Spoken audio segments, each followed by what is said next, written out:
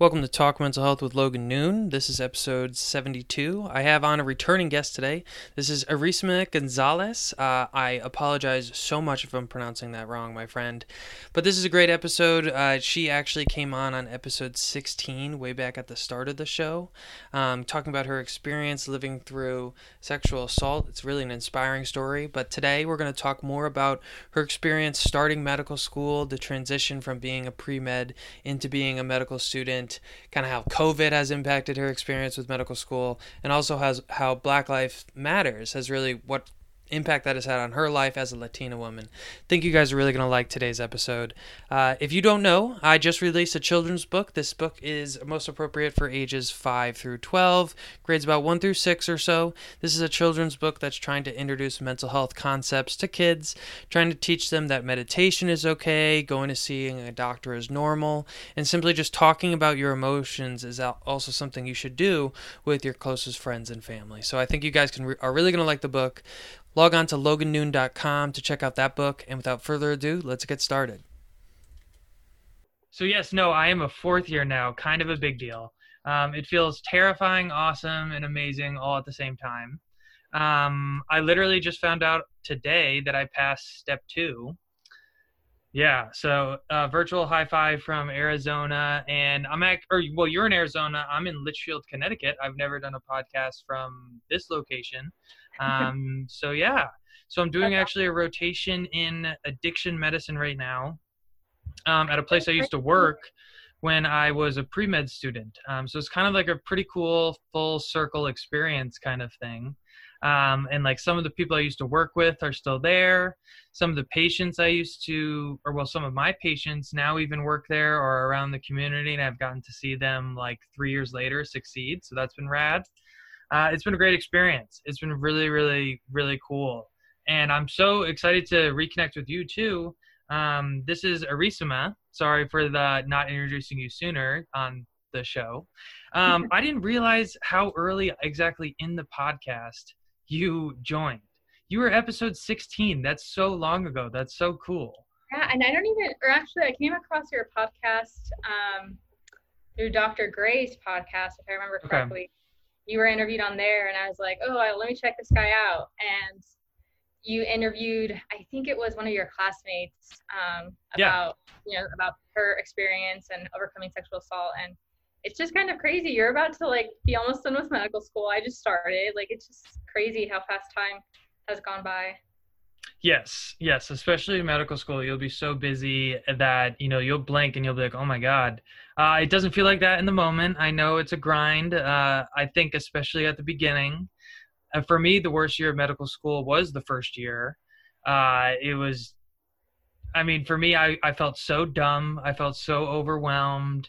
I wasn't doing well academically or mentally. It was just all bad. And it steadily, I think, has gotten better and better, at least for me. I know not everyone is that experience. But so for the listeners, if you want to get to know Irasema, am I saying that right? I always am nervous. Irasema. Okay, Irasema. Irasema. Look, you're talking to a white boy from Connecticut. My skill set is limited. I'm trying to learn Spanish. Okay, say it one more time for me. I'll say it real slow. Irasema. Irasema. Okay. I'll probably butcher it again, but I'll try my best. Please correct me if I'm wrong. And this is actually going to be one of my first film podcasts, so I'll put this up on my YouTube page. But if you don't want to listen to it or watch it on film, geez, I can't even talk tonight. So you are a Latina med student now. And there's really many things I kind of want to talk to you about in this episode. You wanted to ask me some questions about starting med school, kind of imposter syndrome. It's really something I think all med students feel. I want to talk to you about COVID's impact on medical school for you. And then I also didn't even really realize, but I was looking through your Instagram prior to this, how much of a personal experience you have with COVID. And if you feel comfortable telling that story. Oh, absolutely.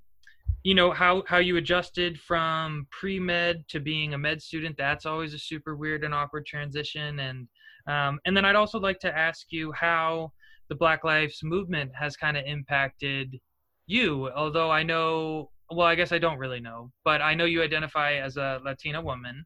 And at least to me, I look at Black Lives Movement as a movement of not just people who identify as Black necessarily, but really all non-white kind of people. So I want to get into all of that. So let's start with, what questions do you have for me though? What has your experience been like, kind of moving from pre-med to now med student? You just started, and where are you going? AT still it's in Mesa, in Phoenix, Arizona. Okay, so you're gonna be a DO like me. Very cool. And I'm loving it. Oh, I love learning about OMM, OMT. It's really different. And I actually wanted to ask you this too. You probably have friends that are at allopathic medical schools. Do you think that the fact that we're learning all of the OMM makes your course load a little bit harder than your allopathic? Yeah. I mean, it's just, if you look at, an MD student and a DO student still have the same amount hours in a day kind of thing. So definitely, I mean, it is additional coursework. I would also, though, add in, I would assume many students would also agree with me by saying the OPP course was probably one of the easier courses out of all the medical school courses. That's not including like the ethics courses, the communication courses, or whatever. You get what I'm saying. But the actual like academic, real medicine, the things that are really hardcore on the board exam I just took yesterday, I find that a lot easier than biochemistry, right? Kind of thing. So that's kind of my experience with it. I'm interested. So are you taking, do you learn OPP curriculum both your first and second year? Yeah. So 2 years straight of it. Okay. That's how my experience was too. And I have mixed feelings about it, to say the least. There's parts I love, there's parts I hate. And I though don't want to jade you at all. I like people going in with an open mind to OMM. And I guess we should kind of explain what that means to the listeners if they don't know what the hell they're talking about. So, I could spew on about this for days, but at least I'm interested to hear you. So how would you define like an osteopathic physician using OMM, osteopathic manipulative techniques or medicine? So initially when I started, I was a little confused between the difference between, like OMM and like what a physical therapist does. And my fiance is a physical therapist, so we've had some interesting conversations about that. But essentially, it's an osteopathic physician is trained in how to basically use their hands as tools to basically help the body self-heal and self-regulate. So we do like lymphatic techniques to help the body, they talk about like draining all of the inflammatory mediators, help the body self-heal. It's based on like, if the body is, I don't even know how to explain it really well. It's hard to explain, wouldn't you say? Well, and quite frankly, you're also in really the infancy of your understanding of what it really means. Quite frankly, in your shoes, in my first year of medical school, I think I would have answered the exact same way. And, when you're 2 years into learning osteopathic manipulative techniques, that's, I think, kind of where a lot of people start to lose their passion for it. Certainly, you're prepping for your boards, you have a lot going on, you're trying to cram all this facts in.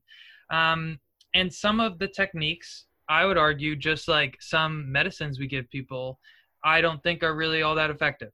Like some cancer new treatment medicine, sometimes doesn't really work for that many people. And I would argue kind of the same for manipulative medicine. But I've actually recently kind of had a different sort of experience. I'm planning on going to psychiatry. So I'm like, yeah, I'm never going to use OPP. I'm never going to use OPP. And then, what I've realized is, when you're stressed, you feel that like kind of pain kind of sometimes in your neck and your back especially, and just really all of your spine, maybe headaches or something. And by doing simple little things, by helping like someone stretch, it's amazing the effect of stretching, how that can have on the mental state as well. And that's how now I've kind of started to like appreciate OPP medicine, because I was helping like stretch out my father actually the other night. And he actually said he felt physically a little bit better, but he's like, I actually feel just more kind of calm kind of thing after the stretching. So that's kind of now, I've grown a different appreciation for it over the years. Well, we call it like a lot of our professors will say like the power of touch, right? It's like very kind of, it comes off kind of like hippie-ish, right? Like the power of touch. Like, and it's kind of hard, especially like a lot of us coming in, we're like from science backgrounds, and we kind of just want like to pinpoint, like we want to see like a difference from A to B, right? From this treatment, I want to see the evidence from A to B. And there is evidence, right? Like if you look at like the cells on a molecular level, like there will be like changes to the tissue over time. But more importantly, like you said, like I think the fact that you're touching a patient and providing that kind of attention to them goes a long way with the relationship that you establish with the patient, right? Because a lot of physicians, I mean, I like from my experience, I've never been touched by a physician really, unless they were checking, you know, when I fractured my hand or something, you know, like, so I think that's pretty cool that they teach us to be comfortable with being that, I guess, close with our patients. Yeah. And, you know, I definitely think it has its place. You know, and quite frankly, as a male, it actually, though, makes me really nervous. You know, we're talking a lot about like touching patients and moving people around. And, you know, just from my perspective, I am almost terrified that, you know, I might be doing a technique and I don't have any malicious intent, but I might make a female or even a male feel uncomfortable. And it's not my intention, but it's just part of it. And I think, you know, that's really important to try to explain to the patient what you're going to do ahead of time. Because I've actually tried to practice some OPP techniques on people where I'm really stretching them and they kind of want to stop. They're like, hey, I'm just a little uncomfortable. Like this is, because you sometimes are like bear hugging people, like moving them around. Around them, yeah. Yeah. So it's challenging. But I think I want to continue to learn more. Let's put it that way. I mean, it's like even, I think, which one was it? We were like reaching for like the ischial tuberosity, and it's just so awkward, like especially when you're working, it's like a male working on a female patient in particular, you know? Yeah, I mean, you have to literally reach under the gluteal folds and like push up, you know, and the patient's like lying in a prone position. And I could see how that would be difficult, especially like if someone has any sort of trauma or anything like that, or if you don't know the patient, you just have to be like super careful. Yeah. And for any listeners who don't understand the old medical jumbo wumbo, that's your ass. You know, we're literally having to feel around your big butt muscle. It gets very strange. It's one of your biggest muscles, though, and it definitely needs to get kind of massaged. But OPP aside, how has your experience been at medical school so far? You know, you kind of reached out to me asking sort of about imposter syndrome and like feelings you've had. So what have you been going through?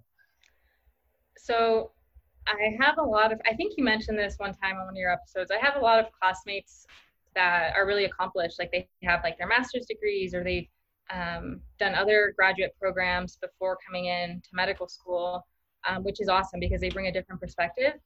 But I think initially, especially your first year, it's kind of like bringing everyone up to speed to be on the same level.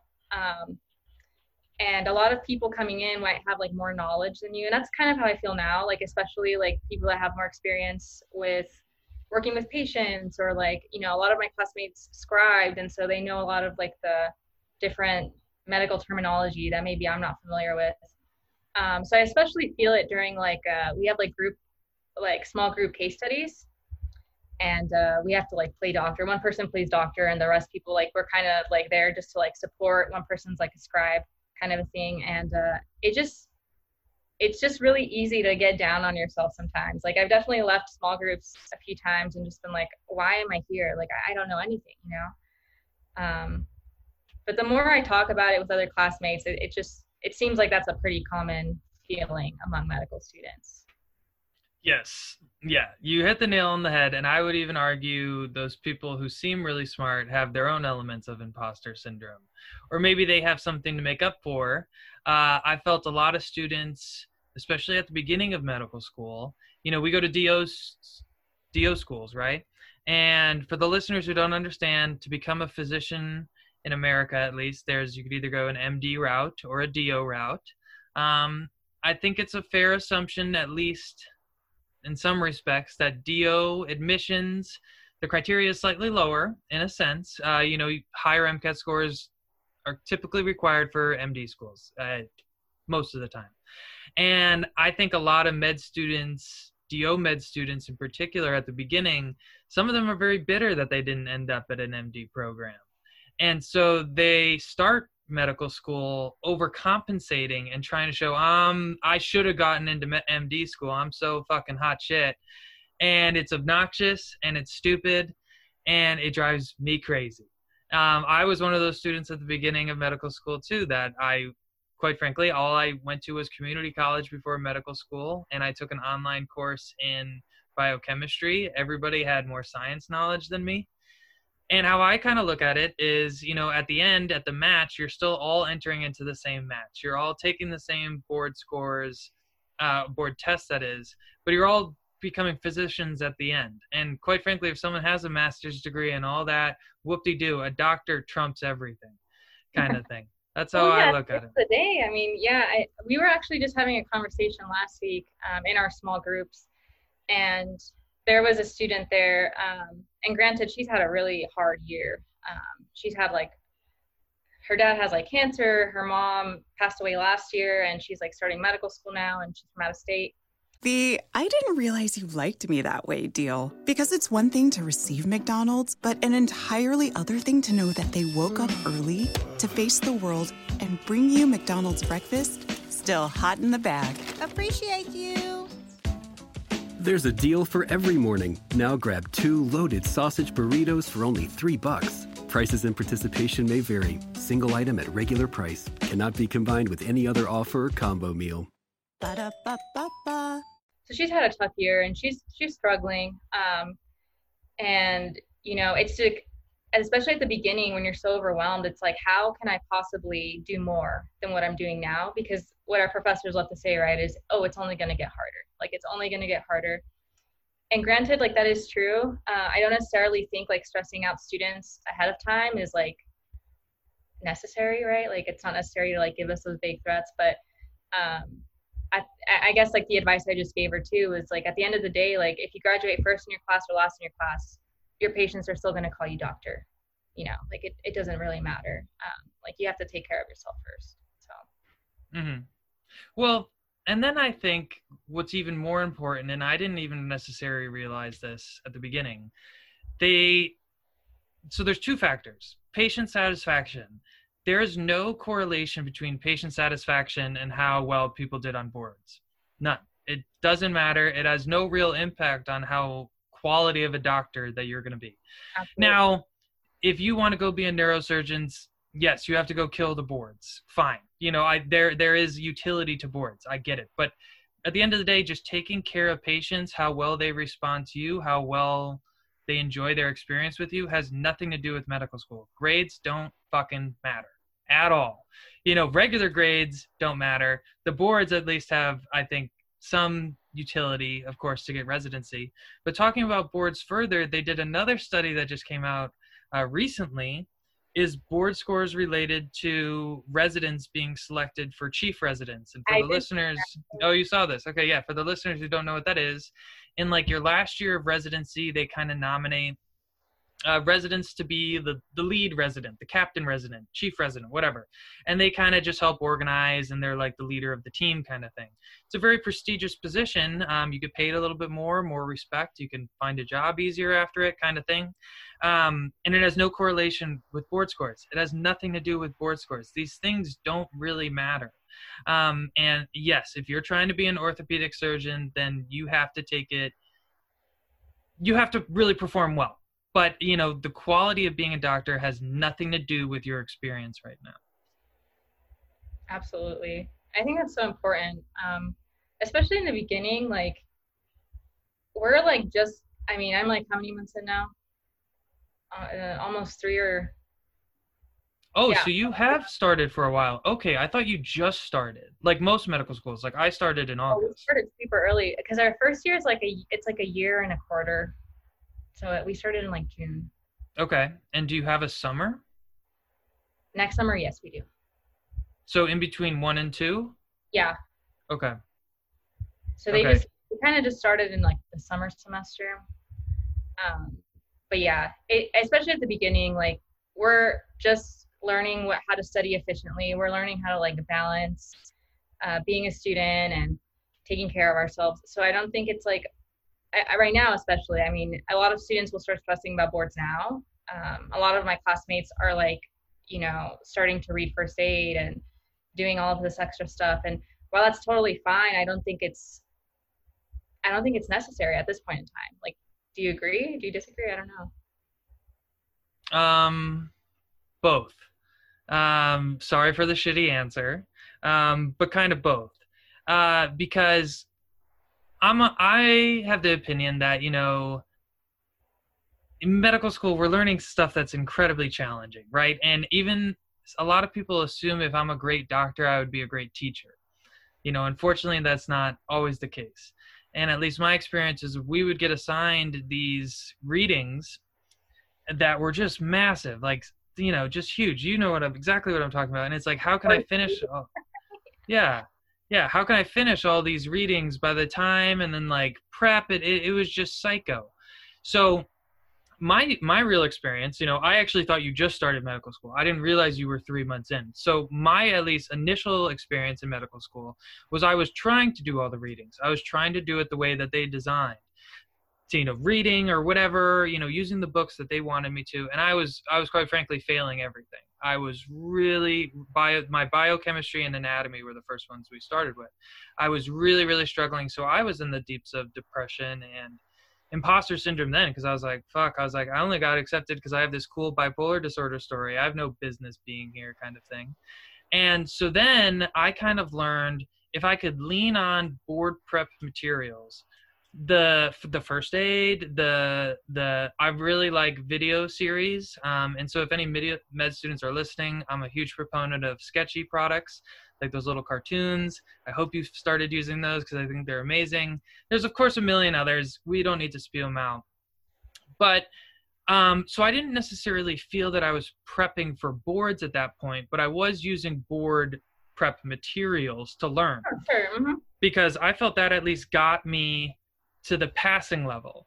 Because for me, that was my goal line. I didn't care about getting a 90. I wanted to get through it. And I think the sooner that people can kind of understand the importance of getting through that and being able to, you know, kind of get in this marathon pace of med school, because it doesn't stop. You just keep going and going and going and working your way up to eventually you take the worst, hardest test of your life. But you'll be fine.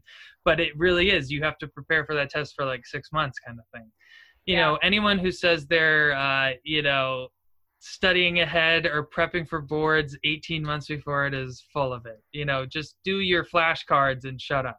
Right. And that's like another thing, right? Like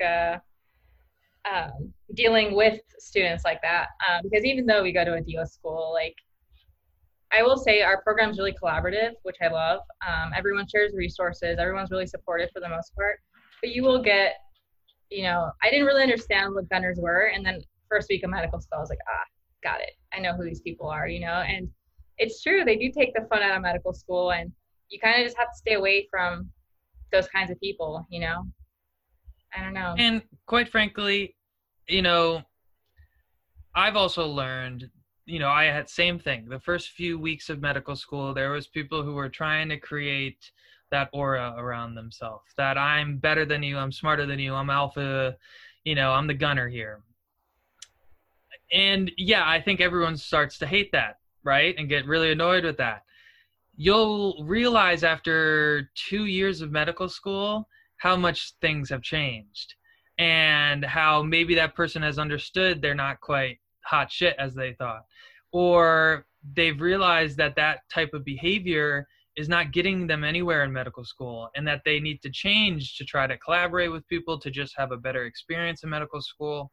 So in my experience, what I kind of saw is really personalities change radically over the course of that time. So I know those gunners, definitely keep your space from them, but I would also say try to keep an open mind and give them opportunities to change.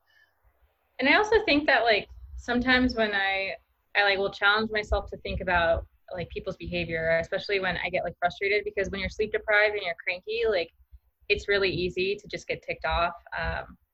You know, just things that I would normally let slide suddenly become much more annoying. And so I just like challenge myself to like think about, you know, like this person's probably really insecure if they feel the need to like constantly be announcing to the world like how smart they actually are, right? And there's a student in particular that comes to mind, and he will literally post like selfies with his computer in the background like this with his like 100% score on exams. And it's like, okay, wonderful. And then he'll like post it on like our collective group chat with all 160 students. Meanwhile, all of us are just like, I'm just trying to pass, you know, like, I don't know how you have time to do that, but cool, dude, like whatever. Yeah. You know, I think every medical school class probably has a couple of those. It's yeah, just part of the ride. And, you know, one thing I guess that I've at least seen, you know, we of course, I hope we get to meet more in the future, but we haven't talked much since your last time on the show. So when I was looking through your Instagram, I'm like, oh yeah, you know, I kind of forgot she was really into this. One routine I'm realizing you do that I really like, at least something similar, is you said post-exam, you like going to the gym, and that's kind of your thing. Can you talk about that? Oh my God, yeah. So I always like to have something to look forward to after studying for an exam for like days straight. So typically I'll like reward myself. The day of the exam, I'm sometimes like too exhausted. So I try to get good sleep the night after the exam. And the next day I'll have like an extra long training session. So it'll be like 2 to 3 hours. And I'll go to the gym, and I just will not think about school, you know? And granted, I do make time to go to the gym week to week, right? Like five days a week, 4 to 5 days a week. But I'm usually like constantly thinking about like the time. So that's like my moment to really like let go and be like, this is my time. I'm rewarding myself with this. And that's been really nice because it gives me something to look forward to when you're in like that dark abyss of studying. Yes. And I think I can't tell you how important that is and how much you need to continue that. It's like your teachers say, it's only going to kind of get harder. But I would kind of combat with the teachers, you also get better. You know, you also develop techniques and you can outpace, you know, the difficulty. And I think med school is one of those things that it gets easier and easier and easier and easier. And then step one happens and punches you in the gut. And then, you know, there's a big shift and changing to rotations is a whole nother challenge and awesome at the same time. But, you know, I had a kind of a same routine. So my thing, you know, I'm not into 3 hour, I like some 3 hour workouts, but not like that probably. I would go golfing. You know, that was my big thing. Yeah. And hey, I would walk the golf course. Okay. Let the record show. I would walk the golf course. And, you know, so that was my big thing. After an exam, I would quite frankly do it the day of, because who cares if you're tired on a golf course? And anything's amazing on the golf course. And I would get out there, and I think just whatever anyone can find where they lose themselves, where they can forget about medical school. And that's actually one thing I think I can pride myself on in my medical school experience that I did well. I don't think I have the best grades. I definitely didn't have the best grades. I did mediocre on the board exams. Good for me, but mediocre. But one thing I think I did really well was just managing my experience. You know, I think we all have periods of depression, but I think being able to get away from things, and like, you know, what I learned with my wife is I had to like schedule time away. You know, when I had a big test, I would be like, okay, I have a test this day and then we're going away for the weekend. Like, I don't care. I'm not studying that weekend. I'm putting everything away.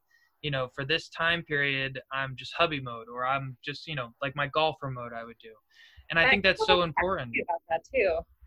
Like, that was one of my questions because I'm getting married this year. And it's hopefully, right? Yeah. So we're having our wedding next year, but we're getting like our marriage license this year. Oh, okay. So that will at least happen for sure. Okay. Yeah. But I wanted to ask you about that. Like, how have you balanced like being a husband and being in medical school, and you're a dog dad now? So how do you balance all of that? That's a good question. And it was, I would almost, it's analogous to an academic med school experience. It starts out really, really challenging, and I think it gets easier. When you get to medical school, and I don't know what your socialization has been like because of COVID, but you get to medical school, and we talked about gunners, but the vast majority of people that you meet, at least I hope, are people that are very much like you. They have similar interests, they're into health, they want to, of course, help people, they like science, they're very driven. So I found some of the best friends that I've ever met in medical school, just people that were wonderful. And it was very challenging to balance academic demands with me wanting to find a social group at school that I felt supported in, and I could have laughs and I could play basketball with, and then also have that time with my wife that was really important. And that balancing act was extremely hard, and I definitely made sacrifices in each one of those categories at some point, where I wish I didn't. And it's really hard, and you just have to remember that each one of the things is important, but you're never going to be able to give time to every single one, that enough of time to each one that you want to, kind of thing. True. That's so it's a balancing act. And I think also, I just think, being very open about the demands of medical school and the requirements from your friends, your non-medical school friends, and your fiance or whatever, it's like, hey, I'm going to need to study 18 hours or so over the course of 4 days for this exam. And I'm probably going to be in a cranky, annoying mood. I think that's a great thing to also add in. I learned that one after a couple of years. and be like, I'm going to be cranky, but I bet I'll be in a much better mood after this test. Let's go get away. Let's have a romantic date or something during that time off. And I would try to budget my time that way. Definitely. It's been a little, I think next year that will be more challenging for me. So I don't know if I mentioned this to you before. I'm in Mesa for 1 year. But then I'm going back home because my next 3 years, our clinicals are going to be in Tucson, where I'm from. Okay. So I'll be back. So right now my fiance is in Tucson. So this first year I'm here alone. I do have two roommates from undergrad that are here with me too. But I think that aspect has been a little bit easier. But even times like I won't even realize, and it's been like 2 days and I haven't like called Ethan, right? And he gets worried and he's like, just 5 minutes. Let's like FaceTime a little bit.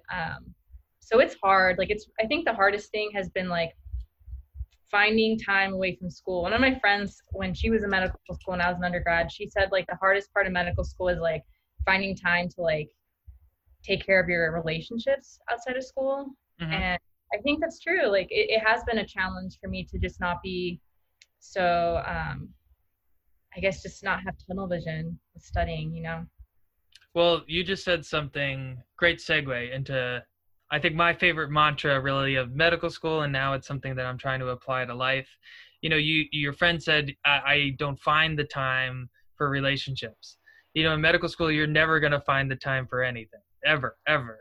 And so, what me and my friends would talk about and what we kind of developed is, you only have so many hours in a day.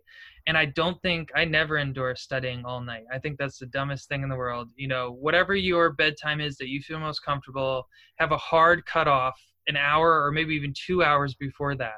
We would kind of call it dumbass time. You're trying to be this smart person all day, trying to become a doctor, learn all these many things. But at least for me, when 9 p.m. hit, that was my dumbass time. Like, I'm over it. Fuck this. I'm watching YouTube car videos about, Mustangs and Subarus and all the car things I love. I'm going to hang out with my wife, watch Trevor Noah, and just kick back and relax. And then I started trying to apply that kind of time management to everything. It's like, okay, at 6 p.m., from 6 to 7 or 6 to 6:30 or whatever, I'm going to have dinner with my wife, and that's my time. Because so many times in medical school, we fall in this trap, and in life, you like to-do lists. And to-do lists are great, but they're also very intimidating and all these things. So I think if you just budget out your time and say more like study biochem from 1 to 4, from 4 to 4:30, I'm talking to Ethan, no matter what. Even if I get every single question wrong, even if I didn't learn anything in those 3 hours of studying, It doesn't matter. It just it's about the effort and putting the reps in. And sometimes I think so many people get down on themselves, especially I think this is most applicable once you get closer to boards, where it's like, okay, I want to get 80 questions done, and then I'm going to do this, and then if I don't get this percentage on my questions, I'm going to do another 10. And it's just like, whoa, chill, relax. And so that's I think my answer kind of to that. For sure. It's been it's been challenging being away from him right now, especially. It's just been, he lost his dad earlier this year to COVID. So there was a lot of guilt for me moving over here, being away from him during this like really difficult period, right? So I do make an effort, and I do go up there to see him, like 2 weekends a month, or he comes down, he visits me for a weekend, and I do my best to not study while he's here or when I'm there, and that seems to work out okay. And I do make up for, I do have to pay for it the rest of the week, right? Because what I don't do on the weekend, I have to do during the week, but I think it's worth it. Very much so. Mm-hmm. Very much so. I think you got to do it. And, you're only 3 months into medical school, and you have another, beautiful 18 months before step one, the worst test ever. So yeah, I know you lost, I guess it was your father-in-law to COVID. I imagine that was just terrible, and I'm sorry you had to go through that. Also, how has COVID really now impacted your education? It has been, so the hardest part has been anatomy for sure, because we can't even see like cadavers in person. We're doing all anatomy online. And it just sucks, to be honest. Like, you can't learn anatomy online. Like, it's something you need to learn, like be able to see, touch, like the structures. And there's so many differences, right, between structures, like between bodies and stuff. So it's just really, that's been the hardest part. And I do feel, so in undergrad, I did take 2 anatomy classes, but even then, like, I'm struggling, and I have classmates that don't have any, like, have never taken an anatomy class, and it's even harder for them. Because they don't have, like, even just like the basics. I was one of those students. And it just, I was shocked anatomy is not a prereq for med school. I don't know how. That's the dumbest thing in the world. But physics and OChem are, and I'm like, we've used like one concept from OChem, like this entire ride. Yeah, I had no idea about anything anatomy related. It was hysterical, my start of anatomy courses. But I had the experience of getting in deep with cadavers, literally hands deep. And, it's almost, I feel like a rite of passage for medical students. And, cutting apart literally the entire body. Some people get grossed out, but it is very interesting, and it is a privilege to get to learn in that capacity. There's a website I really liked called teachmeanatomy.info. I highly encourage you to check that out, teachmeanatomy.info. And at least for me, in my lack of an anatomical background, it was a lifesaver. It was, for me, just a great way to learn. It was a way I could supplement my learning, of course, with the cadavers, but especially learn. There's like practice questions on there. There's really easy diagrams to follow. I would get so intimidated by those diagrams that had like a million things pointing to them. The teachmeanatomy.info website was much more basic things kind of thing. For my level, I don't know how good of a anatomy student you are. It was unbelievable. I have to look into that. I have to like recommend that too, because I know a lot of us, especially for like right now, first semester, it's like very like foundational knowledge, I think, right? So we're not getting into like the nitty gritty anatomy. I guess that's next semester stuff, but because we just did kind of body regions, like extremities, and then back, and then abs, and it was so weird. They have it like set up so this first block that we're in right now, I think it ends in 2 weeks. It's called like health and healing, but it's like literally all subjects in one. So we had like a week of lymphatic and immuno. We had a week of NMSK. We had like a week of cardio, and they integrate like the basic anatomy into each of those weeks. But it's kind of a hot mess. the first block at our school has historically not been a favorite among the students. Interesting. Yeah. My school started heavy in biochem, and I wanted to cry every day, basically. So the last kind of thing that we haven't really touched on. So you are, you identify as Latina. And so, with everything that's going on right now with Black Lives Matter, my wife is Latina. And so she's really helped me just learn about her experience more through this. And I've always tried to listen, but I've been listening more and I think better during times like this. So how has Black Lives Matter impacted you? How do you feel this movement can also impact the Latin community and help improve their rights? What do you think? So it's been, it's obviously been like very stressful to see like these injustices happen so often. And I think that just has to do with the accessibility of social media. And it does put like a damper on my day sometimes because it's in the back of my mind, like how do we live in a world where this is socially acceptable, where people can get away with things like this. But I think one thing that I've really enjoyed about medical school is just like learning about like opposing views. And I think that's important. I have my views, right? And I think it's pretty obvious I have pretty liberal views, but I go to a school in an area with a very large Mormon community. I have a lot of classmates that are Mormon. I have a lot of classmates that have very conservative views. And it's been really interesting to hear their side of it too. And we've actually talked about it. We have like those communication classes that you were mentioning, and they get pretty heated sometimes. But I think it sparks like really important dialogue. And at the end of the day, we all kind of learn a little bit more about each other. And I think my views have changed a little bit since starting medical school. Because I mean, it's not okay, right? It's not okay for police officers to kill unarmed Black men.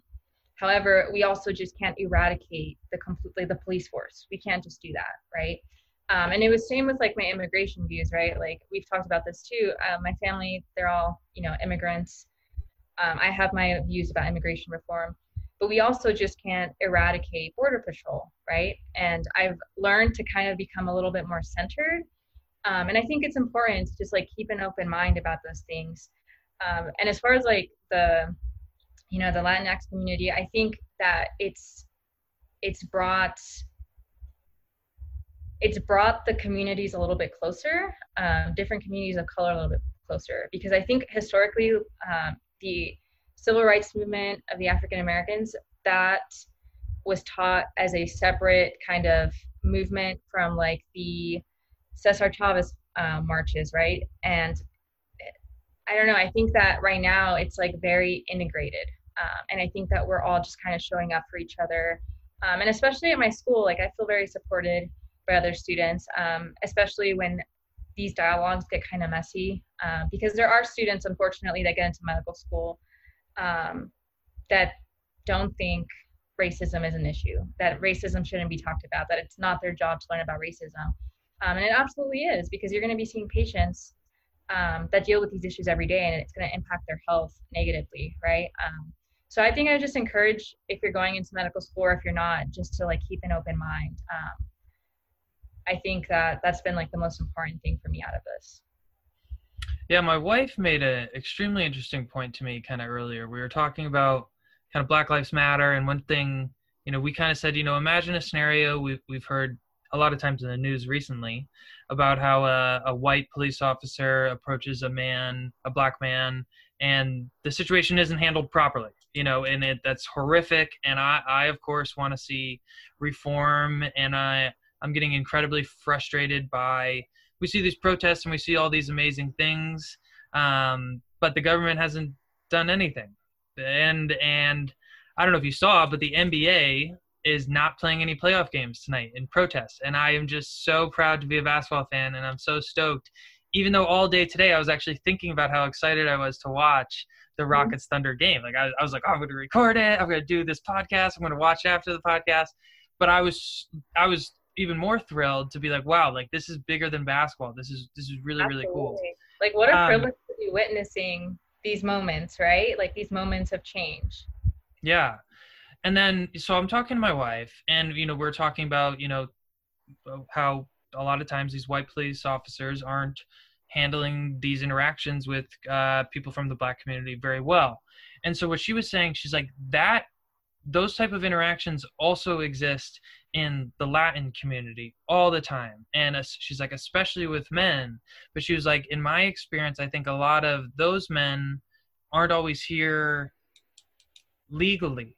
And so they're afraid to speak out about their experiences because they don't want to speak out about their experiences, their injustices, and then get kicked out of the country, kind of thing. Yeah, definitely. And that wasn't something I really, I always understood in some respects, but I guess I hadn't thought about enough. And so I hope the Black Lives Movement can create some radical change in the justice system and, police unions, changing how that works. And because I know it's going to benefit anyone kind of color, really, or any minorities, and just hopefully make this a little bit more of an equal playing field. Definitely. And actually, a couple months ago, it must have been like February or March, I got pulled over, and it was my first time ever getting pulled over. I've had interactions with police officers before, but it was never where I was like pulled over alone. And I started crying, and I was like freaking out, and I couldn't understand why I was so nervous. And luckily the police officer, he just approached me, and he actually had his hands up, and he's like, hi, he was very sweet. He was like, do you know why I pulled you over? And I was like, no. And I was obviously like very emotional. He's like, you didn't do anything wrong. Like, I'm just pulling you over because your tags are expired. And that was just like a huge sigh of relief. And he's like, he actually took the time to just like let me calm down. And he took the time to show me like, I'm not here to be a threat. I'm not here to hurt you. However, just because this is a big thing that I've brought up with these conversations, just because I have never had a bad experience with a police officer does not mean that someone else's experience could have been, very negative or very scary. And I think that's important to keep in mind. Like with Ethan, my fiance, I've had a lot of really interesting conversations with him. He's like a white boy from the suburbs, from one of like the most wealthiest suburbs in the nation. We're like complete opposites. And he's never had a bad experience with a police officer. But that's like one thing that I really try to educate people on. It's like, just keep an open mind. Just because it's never happened to you doesn't mean it doesn't happen to other people. And now we have this video evidence that shows these injustices happening, right? So if you're like choosing to not acknowledge that, there's a bigger issue there. Okay, like you really need to like address your own biases there. So yeah, I don't know. Yeah, it's a strange time, and I'm just terrified that all of these efforts are falling on deaf ears. And I think it's different in generations. And I think a majority of the generations that are in government, or the majority of the people in government, are of an older generation. And I don't want to bash old people by any means, but I really just I hope that there is some means of change, because yeah, exactly what you said. I'm sure I've had similar experiences to your fiance. I'm white guy from Connecticut. I haven't really had negative experiences with police officers, but I think we can all assume that there's, of course, quality police officers out there, but that same police officer that might have treated me with the utmost respect and it was whatever, it was fine, could turn around on his next interaction with a member of the community who maybe looks a lot different than me, and it could have been totally, totally different. And it's kind of scary to think about in that regard. And I think you brought up a good point, how I kind of feel about it. Like, I almost equate defund the police, the chanting, that with the lock her up chanting of the Republicans in 2016. It was like these two radical things that make no sense. Like, what are you even talking about? Like, This is so stupid. Like, if you want to prosecute Hillary Clinton, prosecute her. You don't lock her up. Right. If we want police reform, we can't strip all the money from the police. Like that, what? And I think it's kind of a hard pill to swallow, But I think in some ways we actually need to put more money into policing. I don't know what that looks like, but more quality police officers, more screenings. More trainings. And then right now with the other side of it, right, too, is like right now there's a lot of media attention on the sex trafficking. And I actually I live in Tucson, and that's supposed to be one of like the biggest sex trafficking hubs in the country because we're so close to the border. And I have a friend from high school who's a police officer, and I have really interesting conversations with him. And we do challenge each other to kind of see opposing views, right? And it's true. The first thing to go when you defund the police are the units that are combating sex trafficking of children, which I didn't know. So that's like something else to keep in mind, right? Like it's coming away from something that's important. And additionally, I think that where we should be putting our money is towards bringing in more experienced police officers, better training, more, I guess, like prerequisites for them to become police officers. Because as far as my understanding is, you don't have to have a degree to become a police officer. You don't have to have training in criminal background, like or criminal justice. You kind of just go to a police academy, become a police officer. I'm not saying it's easy, but there's definitely, it's more lenient than I think it should be. Yeah, I mean, quite frankly, I really don't know. And so I don't even really want to speak on it. But I just almost look at it in a more basic sense. And, you know, my mother is a public school teacher. So I look at it kind of any individual who's working for our government. If they're not paid a very good wage, you aren't going to get very good high quality candidates. And, you know, I think my mother is a tremendous teacher, but I think, you know, she deserved a lot more money than she got paid as a public school teacher. I think there's some police officers that probably are worth much, much more than they're paid to their community. And then there's, of course, you know, people that are crappy and just not worth it.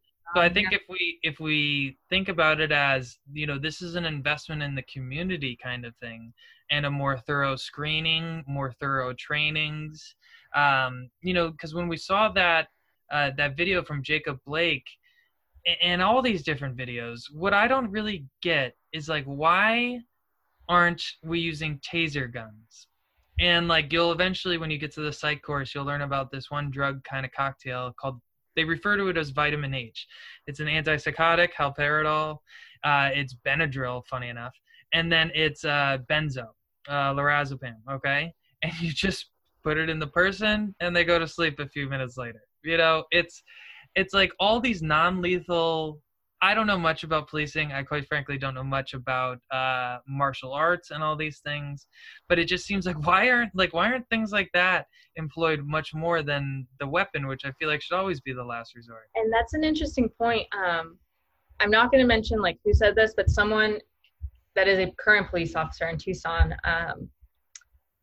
he talked about how they are right now. The way that the training is set up in Tucson is, I don't know if it's like this everywhere, but in Tucson, it's if you feel threatened, you pull your weapon. That's like stage one. So you can see how that's not like de-escalating the situation at all, because now you're scared and you're holding the weapon. The person you're pointing the weapon at is scared. And it just doesn't make sense to me how police officers are not trained in de-escalation properly, right? Especially when they have these weapons on them. Mm-hmm. Mm-hmm. And we're so big on the right to bear arms, right? The right to bear arms. And I think that's part of it. Our country just loves guns. Our country loves to be able to have people in power with guns. And I think that's a whole other issue that we could get into another day, but I don't know. Yeah, it's been very strange. You know, I've lived on the West Coast and the East Coast. Connecticut is rather blue. You know, there's, of course, I think there's gun ownership rights everywhere and people are passionate about it, but it's not big, I would ever say. Not, I didn't think it was very big. I lived in Sacramento. That was, you know, a city, still not that big. And now I live in a very rural area in Washington State. It is night and day difference living on the West Coast, and I'm sure Tucson, Arizona must be very similar to Yakima, Washington in that regard. It's very people love their guns here. People love their Confederate flags. I have a different opinion, but it brings out good conversations. I will say that. Like, I'm always open to listening to why people feel the need to do that. I don't agree with it, but even now, I mean, the CrossFit community actually is there's a lot of military personnel, there's a lot of law enforcement, firefighters, and it's interesting because I'm typically an outsider in that regard, right? Because a lot of them have very conservative views. And the first day I walked into the gym that I'm going to now, there's like posters of guns all over the gym. Like, why is that necessary? But it just goes to show people are really big on like land rights and the right to bear arms here. It's just different. I don't know. Yeah, I don't know. The Confederate flag, I don't think I would ever. I think you're being a little too nice here. I don't think I'd ever say it's good conversation. I mean, that for me is, I think, the ultimate sign of disrespect, stupidity, and it ignorance. It stands for treason. Like, what are you really representing? And I don't get it. We had, and I used to work at a bookstore at the University of Arizona. This is a university bookstore where all the students would get their textbooks. I had coworkers that were African American, and they would make us sell Confederate flags to students, our university. And we tried bringing this up to the bookstore, and we were just required to sell them. We didn't have a say in it. And you can see like how, I mean, especially for my African American coworkers, I was like, how is this okay? How is this even acceptable? The University of Arizona is also a very red school, so I don't know. Yeah. And like, I mean, shouldn't it be, in a sense, illegal in America to make money off of selling a Confederate flag? I mean, I'm all for freedom of, I don't know. I mean, I'm for freedom of speech, and I definitely respect that. And but that display of hate, it's like, well, do we allow people to display flags of a Nazi flag? Like, that was our enemy at one point. Like, I don't get it. I don't know. And I have to continue to learn, but this whole experience with COVID and Black Lives Matter, I feel so frustrated with the political system that it really is almost motivating me to think about maybe entering the political system in some regard. I don't know even how, but it's just, I am beyond frustrated. And I think if there was a lot more doctors in politics, maybe coronavirus would have been handled much differently. Oh, absolutely. I mean, the saying now at our school is like Fauci for president, or like Fauci's my president 2020, because it's true. Like, at this point, he's the only one that's speaking any sense with COVID. And it's been extremely frustrating. Having lost like a member of my family that I was very close to COVID, and then seeing the way that our country has handled it and how people have politicized a virus that's so deadly to so many, I'm getting really worked up now talking about it. Even just like, I don't know, I think that's been the hardest part about school right now, actually, too. It's just like, they're really trying to catch us up with everything with COVID. And when my father-in-law was in the hospital, they gave him hydroxychloroquine for 5 days, and he had a previous heart attack like years ago, and now the new information, right, is that you're not supposed to do that. And that's been frustrating. It's like, the more I know about it, like, the more it hurts, because I know that like maybe his life could have been spared if they had done things differently, but I know they did the best that they could, so it's like very conflicting. And then I turn around and I see like my classmates, like even my classmates or even just friends that I have, partying out at bars, like, like refusing to wear masks. And it's like, when did this become like such a political thing or such an infringement on your rights, Yeah, it's I don't know. I wish I had better answers, and it is beyond frustrating Because, yeah, I don't understand why a mask is so restricting on someone's rights. And if we almost take an economic stance, if we manage coronavirus better, it's going to be much better for our economy and we can open up sooner. And if we had better mask wearing policies, if we had an instituted mask policy from the federal government on down from the very beginning, this would have been very, very, very different. And now I also don't like saying that the Democrats are totally even innocent in this regard either, because I feel like they're leaning in to the mass. I saw one of these outlets, and quite frankly, I don't even remember exactly what politician it was, so I don't even want to spew misinformation into the internet. But it said they were trying to institute a policy that whenever you're outside, you would be required to wear a mask. It's like that defeats the whole purpose of a mask. That's not how it's supposed to be used. It's literally when we're in any kind of crowd environment or an enclosed space around other people, that is the efficacy of the mask. If you're out by yourself exercising, the mask is not doing anything, and it drives me crazy. And like we've all seen and laughed at people in their car, but I think the Democrats are almost to blame for that. It's like the science is now getting in the back front of these politics, and it's like wearing a mask is almost a sign of what team you're for, when it should just be. Yeah. It's crazy to me how we are the only country, it feels like, that has treated it that way. Like your political affiliation is now, if you wear a mask, you're probably a Democrat. If you don't wear a mask, you're probably a Republican. Like, where is the logic in that, right? And you're right. Like, I've seen on the radio, I think I heard about like some politicians like talking about like Mask Up Arizona and basically like throwing other politicians under the bus for being against wearing a mask. And it's like, when did things get this bad? Like it's very frustrating. Yeah. Well, I've tortured you on this podcast now for I don't even know how long. I know you just had a hard workout of CrossFit, making me feel bad about my weak ass, lame ass workout this morning I did by myself. I need to step my game up. I'm working on it. I'm working on none of the actually gyms are open in Connecticut, I think. But I still feel a little uncomfortable going, to be honest. I mean, it's okay to be safe. It's okay for, it has a lot to do with the fact that I'm living with my parents now. If I wasn't, well, just during this rotation period, it will be a little different, I think, moving forward. Because I greatly miss the gym and I'm not able to do everything that I used to be able to do.